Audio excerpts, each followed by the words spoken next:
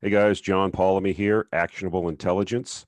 Today is Saturday, March 13th, and this is the weekly market update. Just a quick reminder, nothing that you hear on this video or podcast is investment advice. Do your own due diligence, please, on anything that's discussed here. It's your money, it's your responsibility. Before we get started, I just want to do a shout out to the podcast audience keeps growing. People made suggestions that they wanted to have the videos put into a podcast format so they could listen to it when they were driving to work, or it's more convenient than listening on YouTube.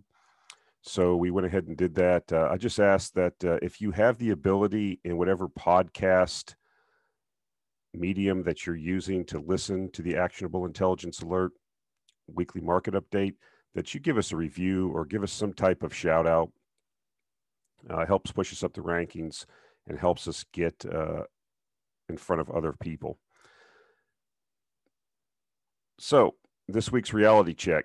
So we've had this discussion off and on.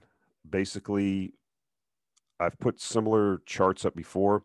And what we're looking at here is basically what financial instruments perform the best in an inflationary environment. Why are we talking about that? Well, there's a lot of discussion, and I've been discussing it also. A lot of smart people are starting to get more and more on board this inflationary period that we may be entering, whether or not it's just going to be a cyclical, inflationary, transitory impulse because of the short-term effects of coming out of the COVID and some, like the Federal Reserve and a lot of the central banks are saying that's what their story is. A lot of what you're seeing in these price increases is nothing but transitory credit impulses and price increases that will fade over time. A lot of smart people don't feel like that's the case.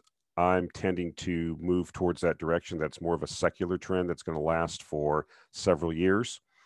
And so what's important to look at is what performs best during these times if you in fact have an inflationary environment as far as financial assets. First of all, we can look at what doesn't perform well. And what we see here is that the best performing areas are basically oil futures and commodities and energy stocks. And we've pointed that out before. A lot of people have the view that during inflation, gold performs the best, but that's not actually true.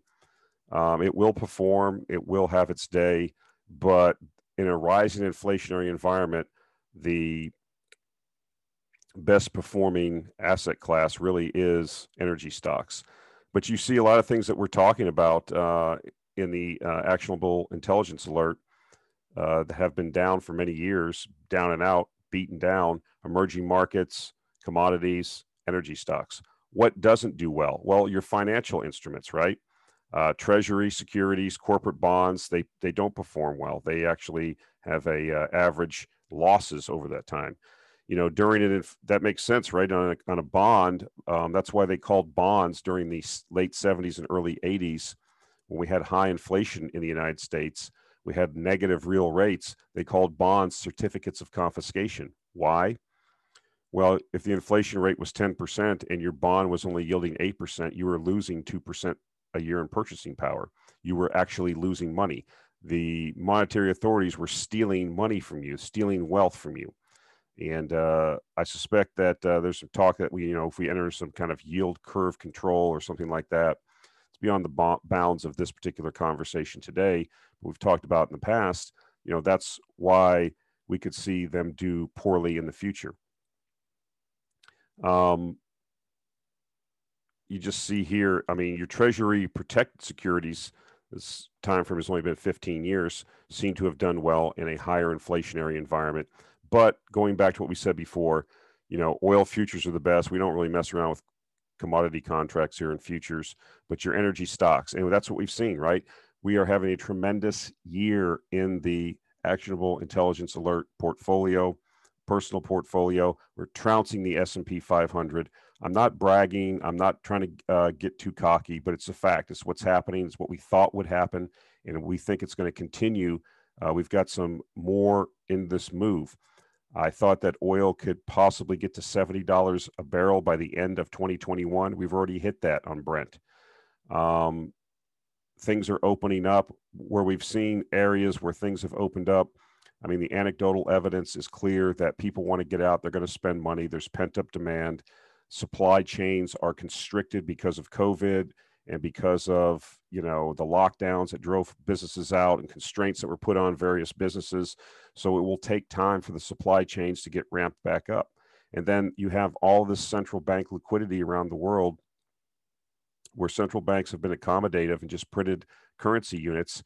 I mean, that's the definition of inflation. I mean, you can print an unlimited amount of currency units and increase the amounts by a keystroke, but you can't increase mining capacity. You can't increase manufacturing capacity. You can't increase the amount of wheat that quickly. So that's why, we think that we are in, whether this is just a credit impulse, an inflationary impulse, and it's going to wane over time. We'll have to see how that plays out. But right now we're in a sweet spot for a lot of these securities, and energy is making a tremendous comeback. And it's not over yet. We've made a tremendous amount of money. We've had many, many doubles and triples, and things are looking very good. Even in what we've talked about in the public discussions on this forum, of course, I'm not going to talk about portfolio companies here, but that's reserved for paying customers. But we have talked about, Antero Resources. We have talked about Schlumberger, which is a large cap oil services company. We have talked about Suncor. So these things are moving. These things are doing well. And we talked about just buying the XLE index or the Vanguard Energy ETF. And those have done tremendously well. We'll show a chart later on in this video demonstrating that. So I think that's going to continue. Will there be pullbacks along the way? Yes. Are a lot of these commodities ahead of themselves? Yes. But I think we're in a bull market. I don't know if this is going to be the decade-long super cycle. I'm still not sure yet. But, it's like a surfer. You ride the waves, right? The surf's up. Let's go surfing. So, having said that, you have to remember something. These are burning matches. These are cyclical businesses. They perform well for short durations of time. They're burning matches. They're very hot for a while, and then they burn out. And we've went through the whole commodity cycle of why that is, why low prices cure low prices, and why high prices cure high prices. So these are not buy and hold securities. These are not widow and orphans type investments. These do well during a rising price environment for the underlying commodity, and then that will draw in a ton of investment, and that will crush the price of the commodity eventually, and therefore the price of the stocks will go down. So don't buy these and hold them.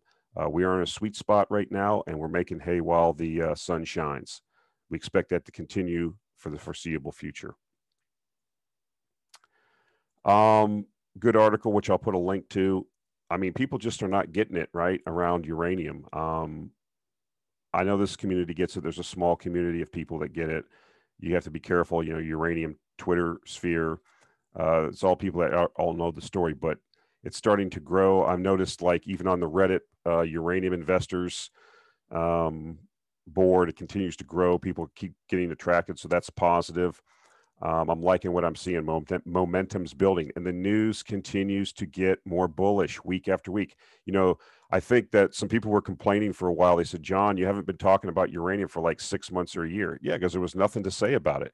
But there's just been so much news recently that's been so bullish for the thesis. I have to get it onto the weekly report. So here's another example. Global nuclear power share of power production to rise to 15% share from current 10%. The capacity of nuclear power worldwide of around 400,000 megawatts, that's meeting 10% of global electricity generation, is forecast to exceed 500,000 megawatts by 2030, according to data compiled by Anadolu Agency on Wednesday. This is a Turkish research firm.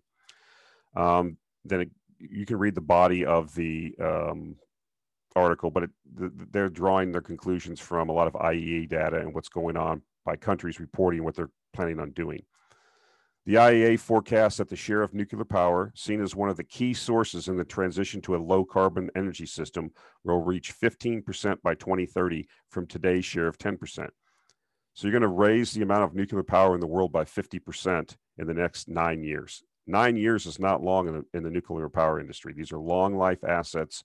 They're now building plants that have lifespans of 80 to 100 years. We're extending the life of reactors. They're over-engineered. They're very robust. And this is tremendous.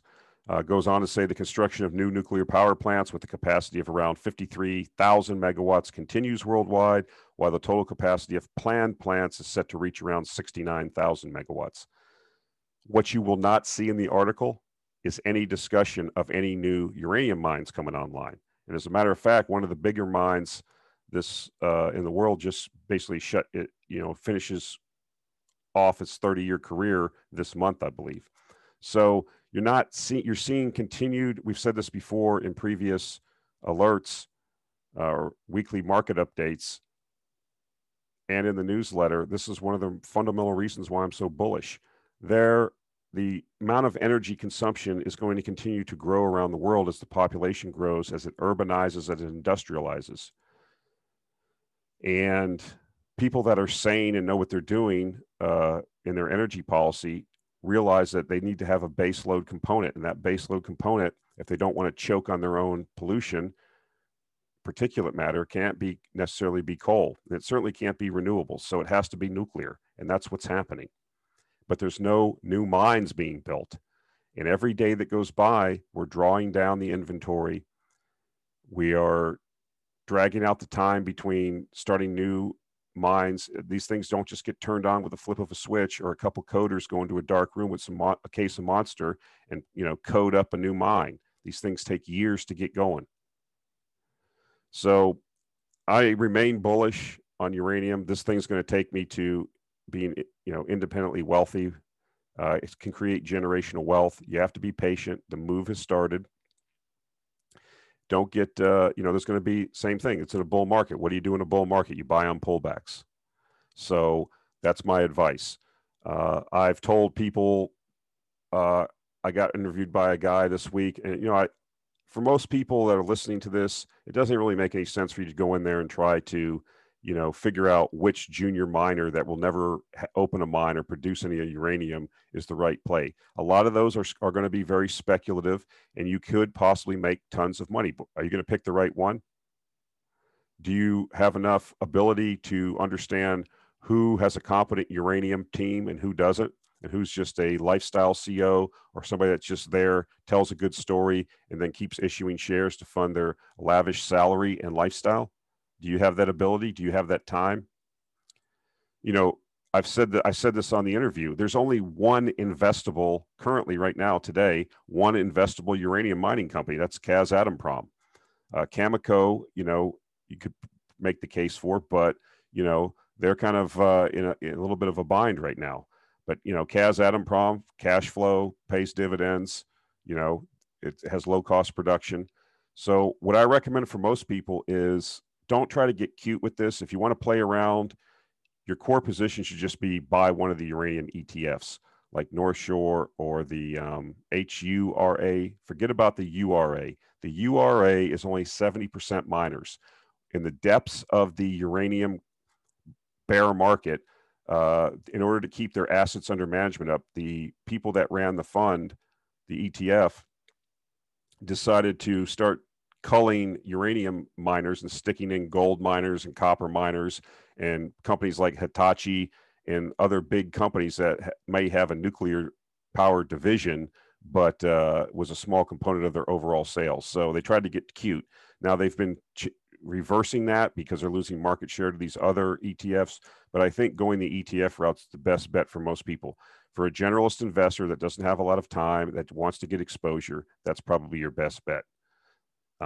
Or take a subscription to like Justin Hune's Uranium Insider. I mean, that's all he does all day, every day, is think about, research, talk about uranium mining companies. So that would be my recommendation if you want to play around with juniors, and he's done very well. In the AIA, I'm a generalist investor. I'm all over the place.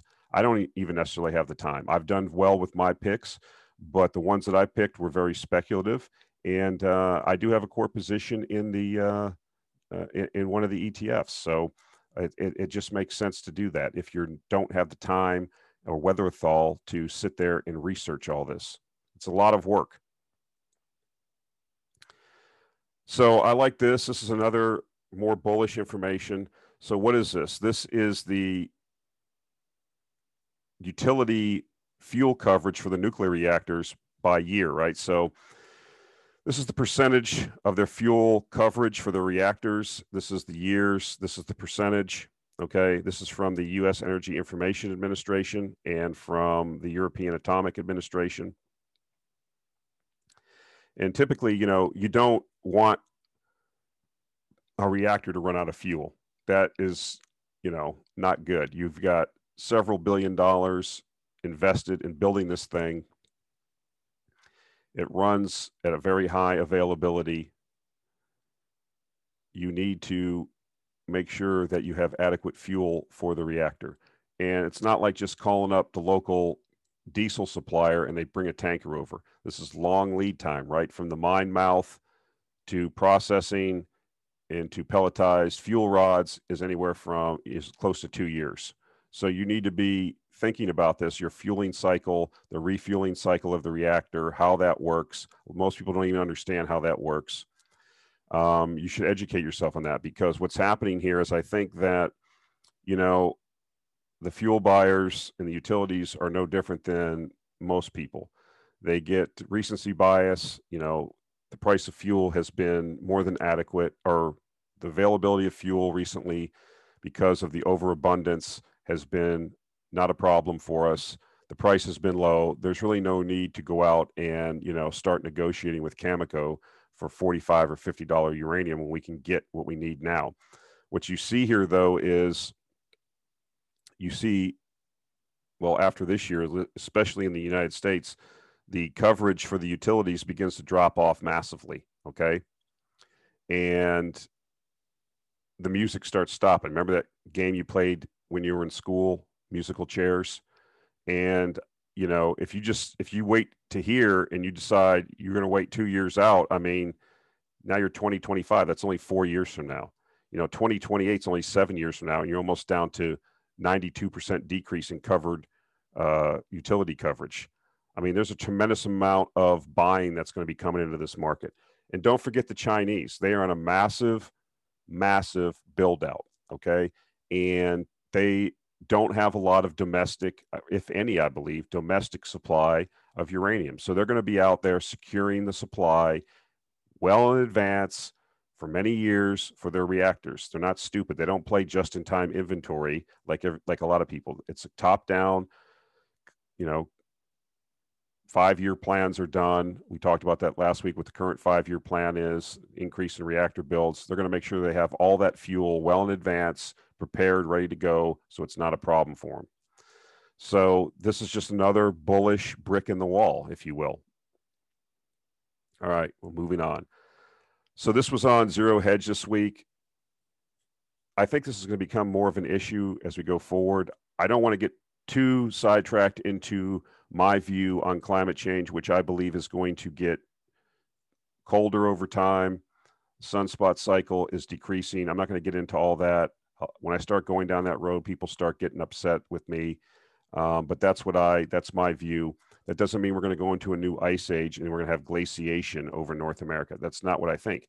What you have is subtle changes. Like if you would read the documentation of what happened in the Middle Ages when they had the cold periods in Europe, that's documented. And what happened? Well, you had shortening of the growing season on the front end and the back end of their growing seasons. They shaved off 2 weeks.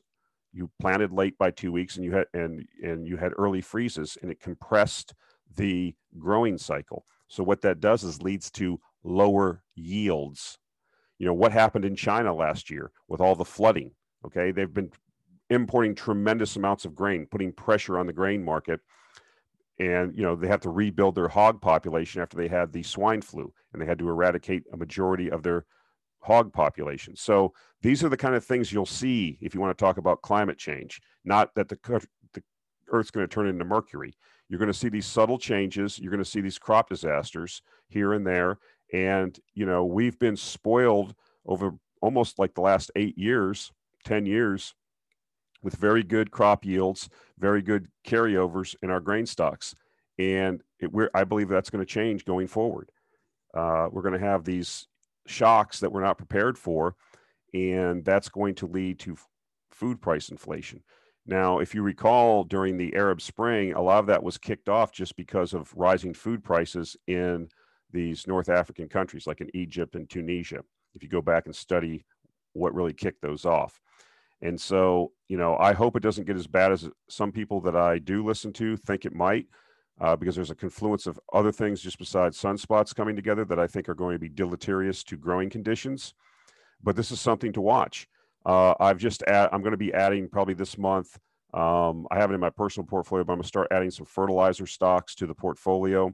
They're still fairly cheap, but they will do tremendously well. I don't have the chart here, but I did see a chart this week of the correlation between grain prices and fertilizer stocks. It's almost step for step. So if you want exposure to rising grain prices and food prices, your best bet is just to buy a basket of fertilizer stocks. And I'll be adding that to the portfolio probably this month or in the April issue. So something to watch. Okay, so another chart here. People aren't paying attention. There's two things I want to note here, okay? Two things that I want to note. Look at basically the magenta, I guess, or purple, whatever you want to call it. That's the existing coal-fired stations. The blue is the planned coal-fired stations that they're planning on building, and then the total amount of coal-fired power plants. These are not megawatts. These are actual plants. So look at India. Look at China. Look at even Japan, who has no resources there. They have to, they're on a rocky island. They're building more coal. South Korea, the Philippines, massively increasing. South Africa, Turkey, and the EU 28. So even in the EU, you're seeing increases in the building of coal plants. Even in Germany, that's going through the energy transition, where they say they have 40% of their power being supplied by, or electricity being supplied by renewables. You're even seeing coal plants being built there. What do you not see on here? The United States, okay? And the EU is actually very small. It's increasing slightly, but a lot of those are in like Poland and in the Eastern European countries. So what I'm trying to tell you is they have this, the title of the slide is Coal Keeps the Lights On. Coal's still 30% and change, 32, 33% of electrical generation capacity around the world. It's not going anywhere. Why am I talking about this? Well, look at the countries. These are all, for the most part, are emerging markets. They have growing industrialization and urbanization. They need power. Coal is used because it is cheap, easy to transport and store, and fairly ubiquitous in its placement around the Earth's crust. So, of course, they're going to use it. Now, it does have deleterious effects, right? Particulate matter, not CO2. It's a particulate matter that really hurts people, okay? I'm not going to get into the CO2 thing again, but particulate matter, but there are controls you can put in place to control that, okay? It'd still be better to go nuclear, more nuclear, but this is what's going to happen. So why am I talking about this? How is this actionable? I'm going to be getting more into coal investments. I already have some met coal investments. I'm going to be adding thermal coal. Why? Because it's not going to go away. And what's happening is that it's being divested. You can't borrow money to build a new mine. You cannot, investment trusts, pension funds, insurance companies, endowments, they are divesting. There's capital is going to become scarce for new coal mines. So if you have a resource, if you have mines already built, you are going to be in a situation where it'll be very difficult for competitors to come into your market.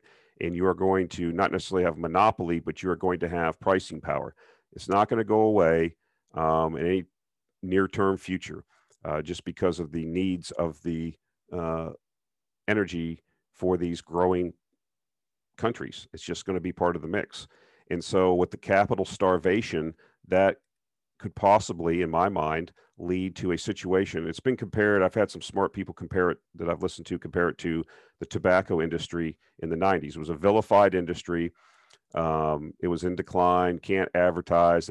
They had a big settlement, multi-billion, tens of $billion settlement with the federal government, and it was still, over the long term, one of the best performing industry sectors in the stock market.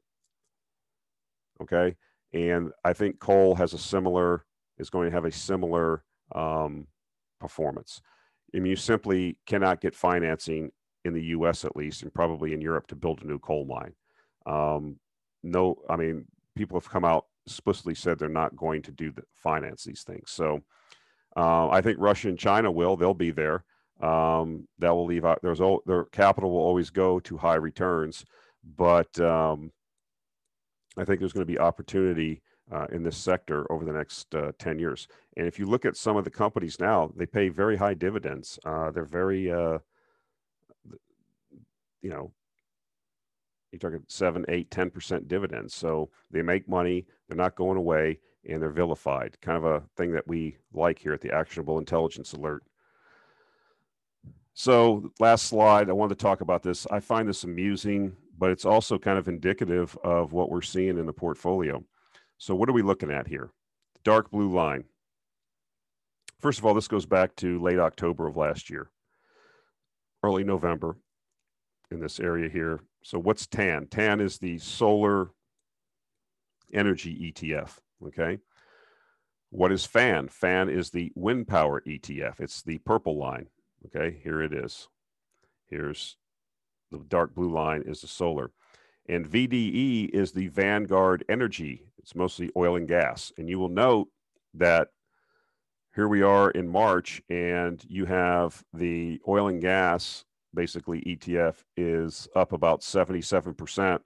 Yes, FAN and TAN are both up, but barely. They peaked out in late January, early February, and they've been in decline. And the oil and gas ETF is done tremendously. So whether you think that this is a longer term phenomenon that's going to continue, I do. What you're seeing is that money flows to where the highest returns are. So really, we haven't seen a lot of generalist money really come back into oil and gas yet. It will. It's starting to. But I just find this amusing. You're seeing this big divergence now when this is supposed to be the zeitgeist, right? Wind and solar, and oil and gas is supposed to be on the outs, and look at the performance. And that's what we're about, making money here. We don't make judgments. Heads I win, tails I win more. This is going to continue to be the area where all the investment's going to go, where government's going to push resources, where it's going to try to legislate an advantage for, and we'll take advantage of that. Cobalt, nickel, copper, the things that will be needed to do this, we will take advantage of. But oil and gas isn't going anywhere. You're going to need tremendous amounts, millions of tons, billions of barrels of oil to facilitate the build out of the wind and solar transition. So that's it. And we're here to make money, and this is how you make money. You buy when things are out of favor, and you see over time, you get vindicated. So we'll see. Maybe this turns around. We'll keep an eye on this. But I just found this kind of amusing and instructive of what's possible and why one needs to purge bias. And you can't just be a zealot. I mean, the people that, bought and said, oh, yeah, we're trouncing, blah, blah, blah. And then, the top, you had basically a triple top in TAN here. And it's done tremendously well over the last several years. It's up hundreds of percent. So this is just a short-term chart, but I just think it's kind of amusing and kind of shows you that every dog has its day, and for every season, there's a time for every season, right? So don't get too caught up in biases or what your personal political beliefs or views are and translate that into the markets. This is an example of what can happen if you do. So that's it for this week, guys. Appreciate the listens, appreciate the new subscribers. Channel continues to grow, as I've said before. and so does the newsletter. So we appreciate all the new subscribers. Things are really going well. I never thought it would get to this point, but it's really, really doing well. The subscriber growth has just been tremendous. We are attracting a lot of new subscribers. We're getting a lot of good feedback from people that they never looked at things the way that we're looking at things now before. We've opened their eyes on some things, and to me, that's success. So feel pretty good about that. All right, guys, that's it for this week. We'll talk to you next week.